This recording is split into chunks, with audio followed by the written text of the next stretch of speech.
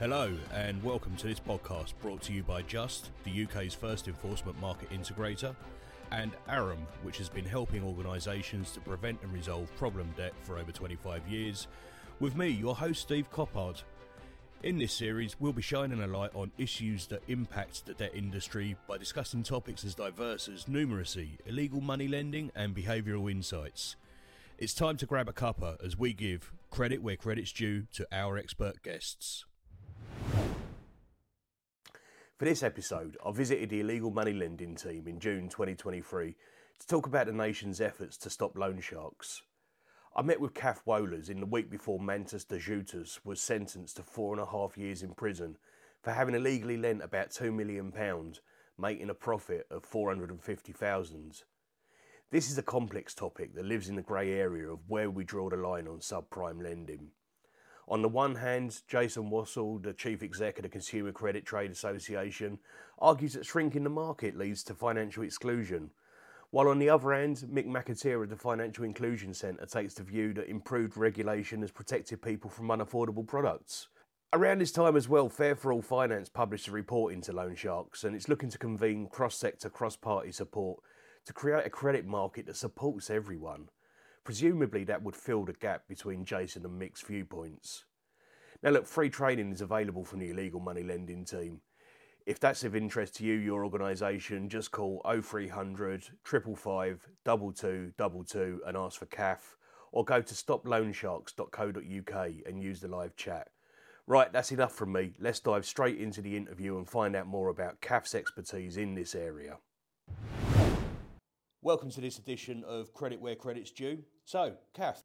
Hi, my name is Kath Wohlers. I'm one of the operations managers on the England illegal money lending team, which I always think makes it sound like I lend money illegally. But I do not. This is not a confession, especially as we are recording. I much prefer our kind of social media handle, which is Stop Loan Sharks, because that actually describes what we do. So the illegal money lending team is the legal entity. That's what we're called in the legislation. Stop Loan Sharks is our social media handle, and I think our public-facing persona, if you like, because that actually, like I say, that tells people what we do. But randomly, I work for Birmingham City Council, even though I live in the Northwest. So Birmingham City Council has the contract to run the illegal money lending team from central government. We are paid for by a levy on the legitimate credit industry. So all the legitimate credit businesses pay a small levy through Treasury, and that comes to us. Birmingham City Council hosts the team, but we cover the whole of England, so we live and work all across the place. I can really identify with the illegal money lending sounding like you illegally lend money. I used to work alongside the counter fraud function, and everybody called it the fraud function. And no, we're not there to help people commit fraud. No. We're there to stop people committing fraud. Yeah, so that makes perfect sense. So illegal money lending, loan sharks. This is all burly men in trench coats with a wedge of 50s, right? Occasionally, although I've not seen a trench coat for a few years. That's the perception, isn't it? I always say it's Phil Mitchell. It's the kind of, Cockney geezer with a baseball bat and some shadowy figures behind him. And that does happen, don't get me wrong, but 5% of cases at most, maybe. 1 in 5 of the people we arrested last year was female. We've seen loan sharks from 18 to 80 something. They can literally be anybody, because a lot of the time the way they control their victims and make sure people carry on paying isn't physical violence. A lot of the time it's coercive control, it's threats, it's implied what might happen if you don't pay. So some people will imply there is a Mr. Big sitting behind them who may or may not exist. More often than not, they won't exist. But quite often it's this kind of implied, I'm your mate, I'm helping you out here. You don't want him knocking on your door. You want to deal with me. But if you don't keep paying, I can't keep him away from your door.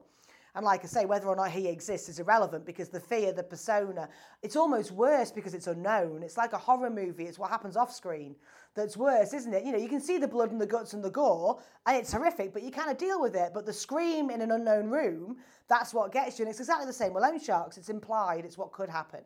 So it literally can be anybody. We've had loan sharks where the threats have been about telling a partner about the loan, because 20% of our victims don't tell their partner about the loan. We've had loan sharks where the threats have been random but hideous. We had one guy who said he had a cat kill a dog, and if you didn't carry on paying him, he would set his dog on your cat. Now that would get me paying. I've got a cat, he is my pride and joy. I would keep paying if you threatened the cat. We had one at the moment we're really struggling with in the Ghanaian community where the threat's witchcraft. So I will curse you. I will curse your family if you don't carry on paying me. And it's such a powerful threat because the lady absolutely believes it will happen, and there is nothing I can say or do to break that threat. So it's this coercive control methods that means, I think, that it literally can be anyone that can be an illegal lender. So that sounds like these people are really good at tapping into where you're vulnerable and what your fears actually are. Yeah, and they'll vary the threats depending on who you are. It won't be like, everyone is threatened with cat killing or witchcraft. It'll be, what's your vulnerability? Where are you vulnerable? And we've all got vulnerabilities, be it kids, partners finding out, work. One guy recently, he went to a chap's work. He paid off his loan and he went to his work and made all sorts of allegations about him, which meant he got sacked. So we had to borrow money again. It's all about this control. And I think it does vary. We've had loan sharks as well where they've actually varied their interest rate depending on who the victim is, who the client is. So, we ended up being reported by a young lad who was in the army, and he had a deal where he borrowed £1,500 for a laptop, paid back £2,000. He thought that was fair enough, wouldn't have complained about that. Then found out his mum was borrowing from the bloke and she was being charged 3 times what she borrowed. Then found out his nan was borrowing from the bloke and she'd paid back 10, 15 times what she borrowed because he'd work out who was the most vulnerable. So he thought, I can safely make £500 off the guy in the army, but his nan, I can confuse her. She had multiple loans. She didn't quite know what she was paying back when. So she'd paid back 10, 11, 12 times what she borrowed at the point at which the lad thought that's not right and reported it to us. So, they do prey very much on individuals. They don't treat people as collectives. They're clever people. They work out where your weaknesses are. The case of the laptop, that actually sounds like a fair deal if you look what a payday loan company would. So on one end of it, it almost feels legitimate. Yeah. And then the same person at the other end is completely, very true, is often, I guess, what one strand of criminality lends itself to another. Absolutely. And they will sometimes try and look legitimate. We've had people where they have given paperwork of sorts. So one of the big things we say as a sign of a loan shark is no paperwork. But we've had them where they've called themselves, Kath Wohler's Loans, and they've had payment books. And again, it makes it very hard for that individual to distinguish between them if they've been a Provident customer in the past or anybody else in the past. They, on the face of it, might seem to operate exactly the same, but they're not doing affordability checks. They're not authorised to lend you money and probably not paying tax on what they earn either. So, look, it's fascinating. Isn't it a bit of a niche issue? I wish. It would be so nice if it was a niche issue. It's one of these jobs, my job. I kind of wish I could do myself out of a job. My ideal job is that I don't have a job. But it's really tricky because the latest research we have was from the Centre for Social Justice, which was March last year, 2022. And they did a survey, representative sample, and they, from that, worked out that 2% of the population of England are using loan sharks, which is 1.08 million people. And that's March 2022, before cost of living, inflation and everything was anything like it is today. So we think that's probably gone up. There's some new research due out soon, which is going to suggest we've been told that it has gone up. And in terms of context, the previous research was 2010, and that estimated 310,000 UK households, that was as well. So there's a 3-fold increase in 12 years there in people using illegal lenders. I don't know if it means there's a 3-fold increase in illegal lenders or if there's the same number of illegal lenders lending to more people. That would be an interesting one to find out. But it's such an underreported crime, it's probably only ever going to be a guesstimate from that point of view. Is there a way to drill down into that, and is there any formula that you can apply that would tell you what the hidden number is? It's really hard to do. I think it's one of those things. We can give indicators, we can find indicators, but it's always going to be a bit of a guess. The number of people we have sort of coming forward and asking for help is pretty consistent. It's all the other people who aren't doing that I worry about. When you catch one of these people and prosecute them, is there sort of like an average number of clients they have on their books? It varies again. We've had them with 25, 20 even maybe, and we've had them with 100, 150. I would say the average is probably 30 to 60 clients, but they'll make a lot of money out of those 30 to 60 clients. Yeah, I guess where you were saying just now that if you've got somebody who's particularly vulnerable and they can get 10, 15 times the amount of money out of them, then you don't need, I guess, as many of those people to have a very comfortable lifestyle. No, absolutely. And what a lot of them will do is they'll quote, if they quote an interest rate, they'll quote double bubble. So you borrow 500, pay back £1,000, but quite often that's within the month. So, start of the month, you're borrowing £500. You're not going to have the £1,000 at the end of the month. So the next month you owe them 2,000. The month after you owe them 4. The month after you owe them 8. Unless you can pay it in full, they'll still say you owe them that £8,000. You've only ever borrowed £500, but now suddenly 4 months later you owe them £8,000. We've got loan sharks as well, where what they will do, if you miss a payment, they'll double what you owe. But the vast majority of them they'll just do multiple loans. So you've got to the point where you don't know what you've borrowed. I was listening to a debt advice call on Friday. A kind debt advice agency let us listen to some of their calls, and this lad was like, oh, £30 a week on that loan, £50 a week on that loan, £80 a week on that loan, and £40 a week on that loan. And it was all to the same person, you know, and that at least he knew what he owed a week on each of those loans. Most people won't have a clue. It would be the loan shark turning up and saying, this week it's 160, this week it's 220. That's the first time they actually know what they owe that week. So surely people must know what they're getting into with this. Some do, I think. It terrifies me that we do see people looking on like Gumtree and similar sites saying, who's the least bad loan shark in Sheffield? I need a loan from a loan shark. Loan shark's my only option. You know, who's not going to break my legs? But again, rare. I think, 50% of our victims last year believed they were borrowing money from a friend. That's how it was sold to them at the time. It was Bob down the pub, Jimmy who they work with, Marie at the school gates. It's someone maybe they'd known for a while, maybe who was known friend of a friend, or just someone in that community, be it an online community or a physical community, that was known to lend people money. We've had lending in like closed WhatsApp groups for particular migrant communities. So maybe, the Zimbabwean community working and living in England, and the lender will be in Huddersfield with victims in Stoke and Sunderland and Dorset, because the common thing they have is that they're all from Zimbabwe.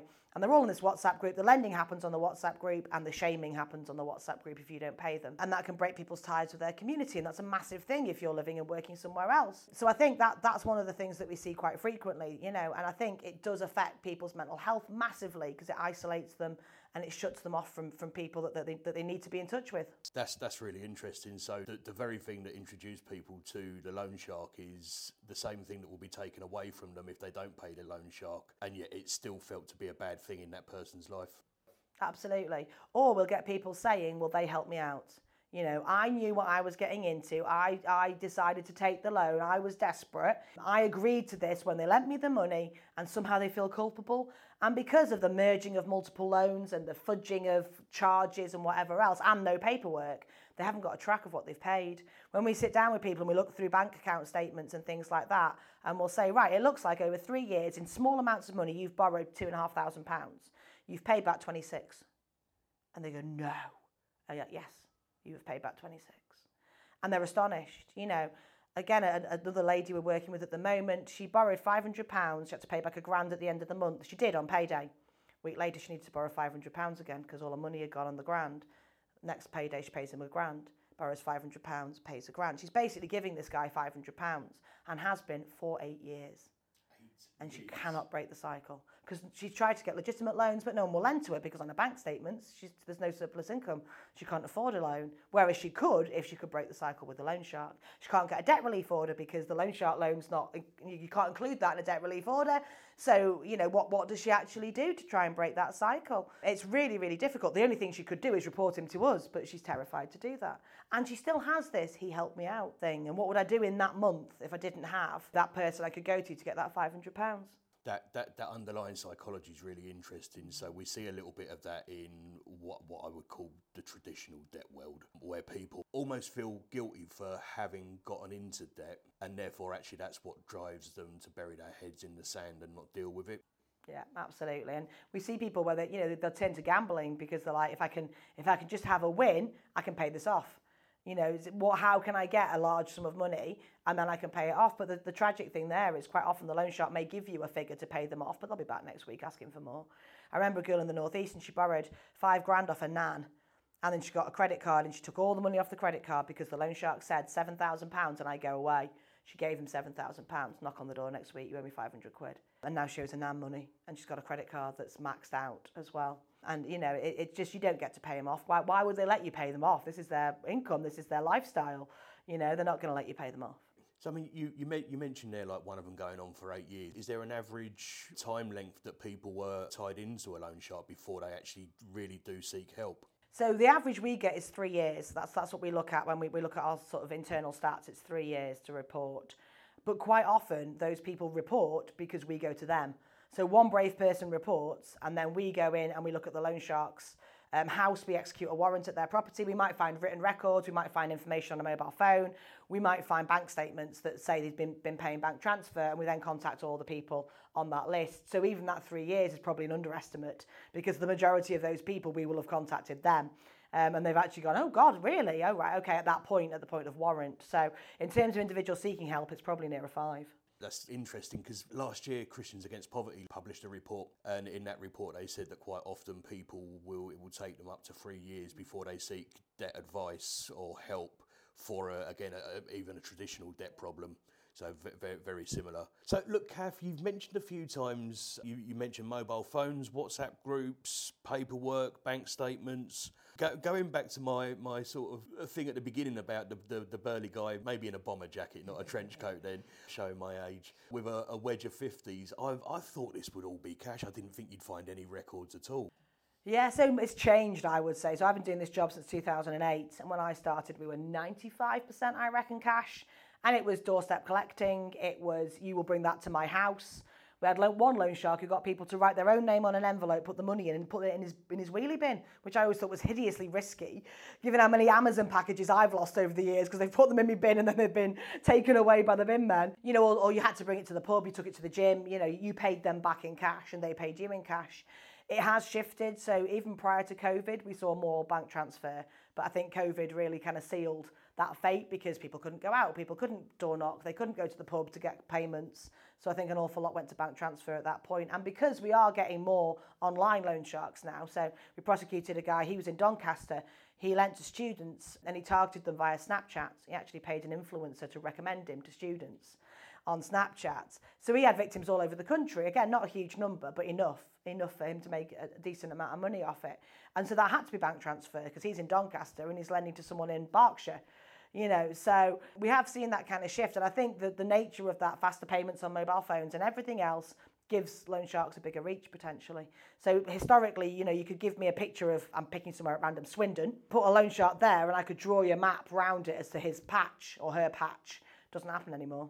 They've got much bigger reach because of WhatsApp, Facebook, Snapchat and bank transfer. Presumably makes your job easier when you do actually identify one then. Potentially it does, yeah. But they're getting quite good at hiding it in different things. And it's one of those things, you know, you look at it, someone's bank account, lots of money going in. Are they running the lottery at work? Are they a window cleaner? Are they a barber who people are paying into the bank account? It doesn't necessarily make it 100% easier, but sometimes it helps. I prefer the old days when we used to go in and find, you know, 19 grand under a mattress, or it's about 6 grand we found once in a Hoover.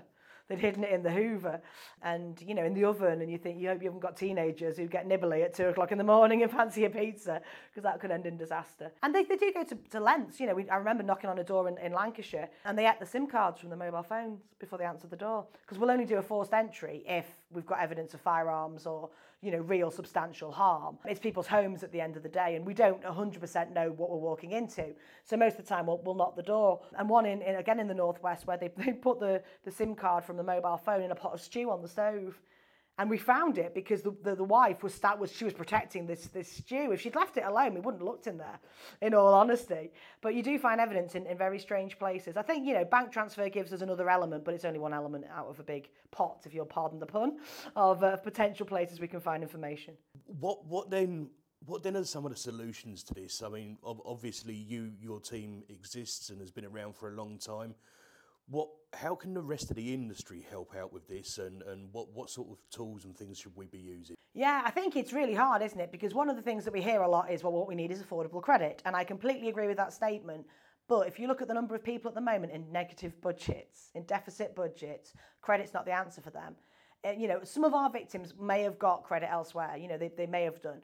And they've just fallen into the trap of, it's easy because she's at the school gates and she'll just give me cash tomorrow and it's only 50 quid. So why would I go and try and get a loan somewhere for such a small amount of money? But some people would not get a loan, and quite rightly, if they went anywhere else, because anyone else has to do an affordability check. So I think affordable credit's part of the answer. I think the biggest part of the answer is debt advice. Because actually the number of people who are borrowing because they've had bailiffs at the door, or because they've had eviction notices, or because they're worried about their mortgage or whatever else. One of the things we've seen a lot of in the last year is people borrowing for food and fuel. First time we've seen that, really. Historically, it's been kind of everyday expenses, but it's been more your kind of one-offs, your school uniform, white goods, car breaking down. Now it's food and fuel. And I think that's not a sustainable way to borrow from any industry, be it legal or illegal. So I think it's about budgeting, debt advice and things like that. I think that's a bigger one. One of the things Centre for Social Justice did was they came up with a mnemonic friend to sort of ask questions of this person, because we know people will present to debt advice or even debt collection as I owe a mate some money. And they may genuinely believe they owe a mate some money, or they may be hiding it as I owe a mate some money. And it's just about, you've got to pay that mate. You have to. The debt advice calls we listened to last week, there was one that was really interesting. He had debts with everybody. He owed money to HMRC, he owed child support, he owed an overpayment for benefits, council tax arrears, pretty much to the point of warrants being issued for his arrest. And he was completely calm about them all until he started talking about the £10 this week, £40 this week, £80 this week loan that he had to pay to these people because, quote, they're worse than bailiffs, and in my eyes, you have to pay them first, no matter what else happens to me. You can put me in jail, I'm paying them first. And I think that's what we need to be able to spot. So, funnily enough, I was at a debt advice agency yesterday as well and listening to some calls. It was interesting, and I wonder if there's something in this. There may be, there may not be. So you mentioned enforcement agents, bailiffs. The call I heard yesterday had been going on for 6 years, the person's debt, and it follows some very traditional hallmarks. So it started off with big purchases, in other words, overreaching, and then you saw payday loans coming into the equation. And then you saw buy now, pay later coming into the equation, and then you saw credit builder credit cards coming into the equation. And then it started to become a problem. At that point, you started to see the priority debts not getting paid. So then the rent was going unpaid, and eventually the council tax was unpaid, water, electricity. And yet it was only when there was that escalation of the debt management process towards enforcement that when the enforcement agents turned up on the door, that was the trigger for the person to actually do something about it. Now, that case you just mentioned where they were saying, actually, we need to pay these people before the enforcement agents, before the bailiffs, that just struck a chord with me, actually, that there are certain things that happen along a debt management journey that trigger people to now get down and sort it out. It's interesting that in that case that I listened to yesterday, the council tax, the enforcement agent turning up on the doorstep could do that, yet actually having an illegal moneylender turning up on your doorstep month after month for 8 years in that particular case, or an average of 3 years, doesn't trigger the same thing. So I guess where my head's going now, Kath, is I mentioned the Christians Against Poverty report saying that, you know, on average, the people they're helping, it's taken them 3 years before they've actually reached out to get advice. And I completely get that debt advice is a great place for you to target. Then I'm thinking about things like the debt and mental health evidence form and also the economic abuse evidence form. And I'm wondering, is there a way to approach this further upstream in the customer's debt journey? Is there something that the collections industry can be doing or the enforcement industry can be doing? Yeah, absolutely. And something specific as well, because one of the stats that always surprises me is there's 4 times more people using loan sharks than that have problem gambling. But if you look at the amount of resource that we all put, quite rightly, I'm not disputing that, into problem gambling, but there's 4 times as many people using illegal lending. So we always say to whoever, housing associations, you know, whatever, you need to have a safeguarding policy about loan sharks. Your people need to know what to do and what your policy is if they come across someone who's the victim of a loan shark. And I think getting something evidence-based like that, it helps us spot trends, which is always brilliant because it helps us target resource for marketing and for future work. But if it just gets a few individuals who actually then we can help and support, happy days. Because for every person that we maybe get, their loan shark might be lending to 50 others. So actually that one person that was spotted and that engages with us, we could be helping a whole community get rid of that loan shark debt. So there is, I think, more work to be done, definitely. So we've come up with all sorts of tools. We offer free training for anybody, anybody who will have us, to talk to them about, you know, how may a victim present to your organisation. And we tailor it. So for debt advice, it's that friend thing. It's, you know, an income and expenditure sheet that doesn't add up. It's a standard financial statement that looks wrong somehow. Debt advisors are very intuitive. They know when they're looking at this. Also, if they are looking at open banking, we may spot transactions there. You know, if someone's paying someone £200 every month, especially with their name as a reference maybe, then what does that mean? What does that say? What's happening there? And I think it's those sorts of things, those sorts of tools and practical tips we can give people to just say, this may be how a victim presents. But the CSJ report said the reason debt advisors weren't asking clients about loan sharks wasn't knowledge. They all knew what a loan shark was, what they looked like. It was confidence. So we're really focusing now in our training on giving those people confidence to ask those questions, because it's a difficult conversation to have. Even if you are sat in front of a client who's there to talk about money, you're almost challenging them. Is it really a mate? Are you sure it's a friend? You know, what's the circumstances of this loan? Are they charging you interest? Do they lend lots of people money? Are you scared of them in any way? What happens if you don't repay? They're not easy questions to ask if you've got someone squirming in front of you, but they're necessary. And then what we look at is how we kind of warmly transfer that client across to us. Because we know, with the best will in the world, if you give them a leaflet with a phone number on, they ain't ringing it. You know, at 99% of cases, they're not going to ring that phone, but I'm not sure I would. It's a scary thing to do, the idea of phoning a hotline to report a loan shark. But in reality, we do so much more than that. We provide support, and we'll talk to people anonymously. We'll talk to them in confidence. We just want to tell them what their options are. And then if they choose not to engage with us, that's absolutely fine. No pressure. But at least they're making a decision based in knowledge rather than fear or what the loan sharks told them might happen. Okay, look, that's really good to know about the training. So anybody across the industry who's... Yep, so financial services, debt management companies. A lot. We'd love to train them. And we'll do it online, we can do it face-to-face. We can do anything between 45 minutes and 2 hours. The longer it is, we think the better it is, because we'll actually do some, not role plays, but we'll do some scenario stuff and we'll look at building that confidence. But if you've only got 45 minutes, we'll come and do 45 minutes, that's fine. It's interesting as well, because I think people don't put the illegal moneylender debt in the same basket in their head as all their other debts. So I think this is another reason it doesn't get just told to debt advisors or anyone looking at income and expenditure. I think it's something different. The second highest reason for CSJ found that people didn't tell a debt advisor about a loan shark was they didn't think they could help with that debt. And I think it's almost partitioned off because it's a friend, because it's something else. But it's the personal touch, isn't it? It's, you know, it's a little bit how doorstep lending used to work. It's that this person calls every week and has a cup of tea and knows when the kids' birthdays are. And it's a friendship relationship as well. And it's a business relationship, but there's an element of friendship. And I think, you know, because that's how loan shark debt can start, people get it in their mind that's what it is still. And it's only, like I say, you know, when they get to the point of, how much have I paid back now? Or everyone has a line. You know, there's a guy historically and he paid for 17 years. And then one day the loan shark threatened his kids. And the next day he rang us because that was his line. Now, he'd been beaten up in that time. He'd attempted suicide, you know. He was walking around the supermarket with a calculator. He'd nearly lost his marriage, lost his home. But the day the guy threatened his kids, that was his line. And I think that's what tends to happen with us. And you don't know where that line is, different for different people. But it does probably mirror a traditional debt journey in lots of ways, in terms of the sort of head in the sand, the realisation, the isolation, the sort of chipping away at self-esteem, the somehow idea that this is my fault, I deserve this, I got myself into this, the idea of trying to borrow more money to get out of it. You know, it's things we see all the time, isn't it? I use these words loosely because I don't think there's anything ideal about the situation. But once a loan shark has got their claws into somebody, what is the ideal customer journey to get out of that? I think ideally it's realising that as quickly as possible for this person to think, this isn't my friend, I've paid them back X amount of money now, they're nasty if I suggest that I stop, this isn't my friend, I need to do something about this. Ideally then they would Google it, realise it's a loan shark and Google it and come straight to us. That's my ideal situation. In reality, some people will do that, but that tends to be crisis point. We tend to get people. The referrals we get from third-party organisations, and we do have some from debt collection and enforcement, but also debt advice, housing, police, etc. Those tend to be earlier in the journey because it's presenting as something else.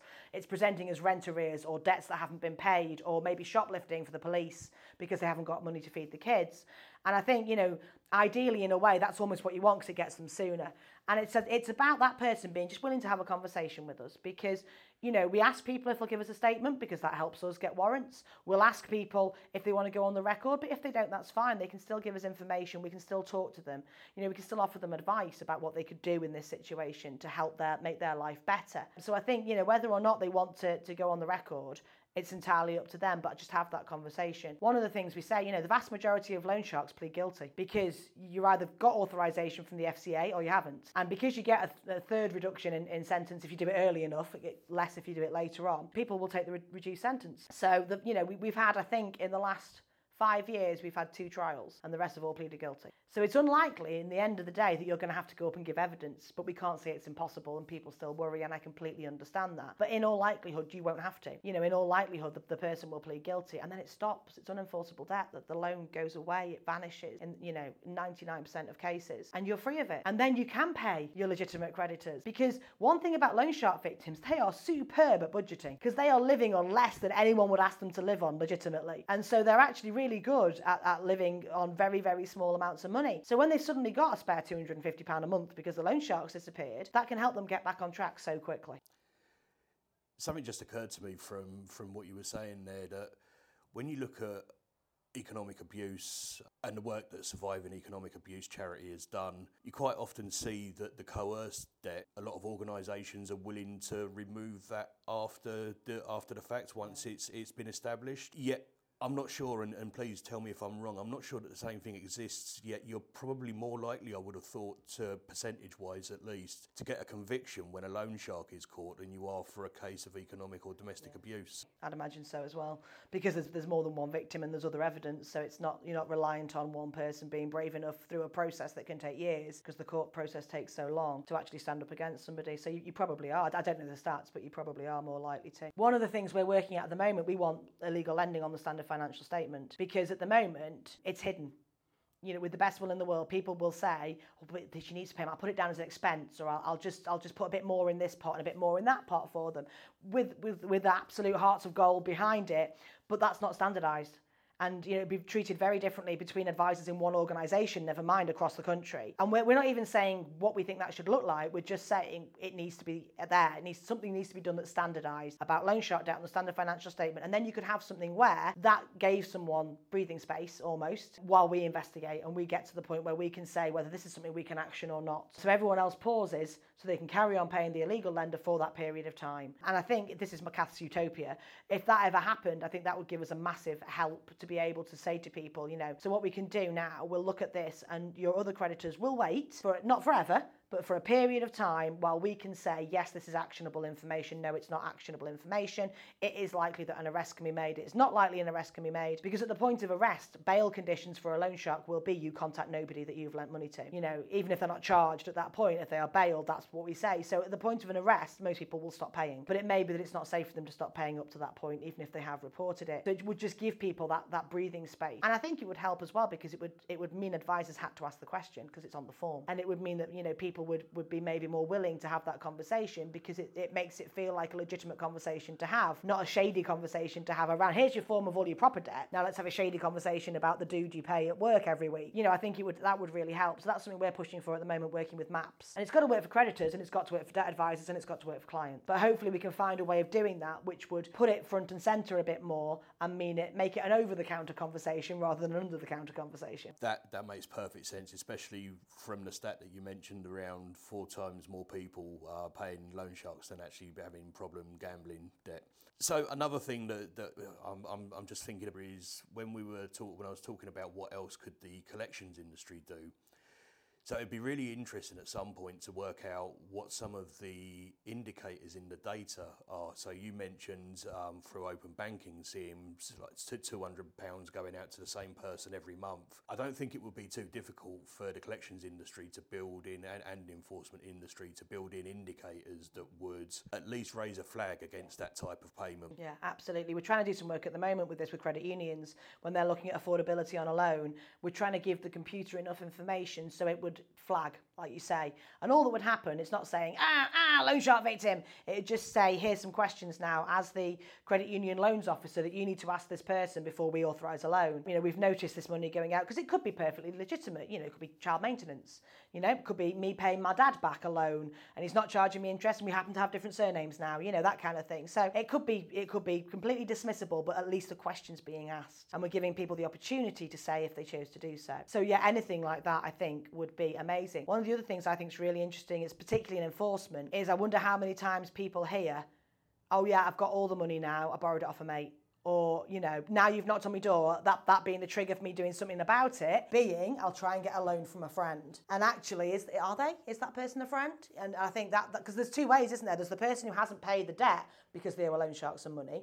And there's a person who's in a lot of debt, so gets to the point of enforcement and then goes to a loan shark to pay off that, because that's the trigger, that's their threshold of, oh God, there's actually people knocking at my door now. But again, I'm sure that happens legitimately an awful lot of the time. So again, how you distinguish is really tricky, but another one to think about. That's a really interesting point, one that I hadn't considered. So I will be taking that back to the office and having a chat around that exact point. It's really good to think about it in those terms, because what you've effectively done is just turn that scenario on its head, where actually the collections and enforcement process becomes the trigger to go to a loan shark, rather than the loan shark being the trigger to collect and enforce. Okay, What next for the illegal money lending team? Ooh, what next? What next? We've got an interesting trial coming up in London in a couple of weeks. That's going to be, I think, get us some national press, and national press tends to mean more people coming forward, so that's good. I think the big push for us is very much around, we've done so much work with third sector organisations, you know, debt advice, housing,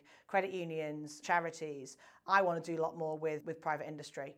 And I think there's a lot more we could do with the utilities. I think there's an awful lot more we could do with gas, electric and water. And I think water's a really interesting one because everyone says it's the first debt people get because it's the first bill they stop paying because you can't be cut off. I think there's more we could do with collections, absolutely. I think there's more we could do with the credit industry. And I think that's probably where we're going to go next in terms of training. You know, we'll keep on doing third sector because that's our bread and butter. But I think there's an awful lot more we could do with private sector to actually help generate intelligence and then get people supported. So if anyone wants to get in touch, if anyone's got any brilliant ideas about how we can do this algorithmically, because I'd love to do that in terms of computers and open banking, or if people would like to access training for staff or just have a chat about what we can do together, if you contact us and ask to speak to Kath, that would be brilliant. My surname is unspellable, so I won't give you my email address, but our hotline is 0300 555 2222, and they'd get a message to me, or alternatively, our website, stoploansharks.co.uk, has live chat on it, and again, they get a message to me to get in touch. Brilliant. Kath Wallace, thank you very much.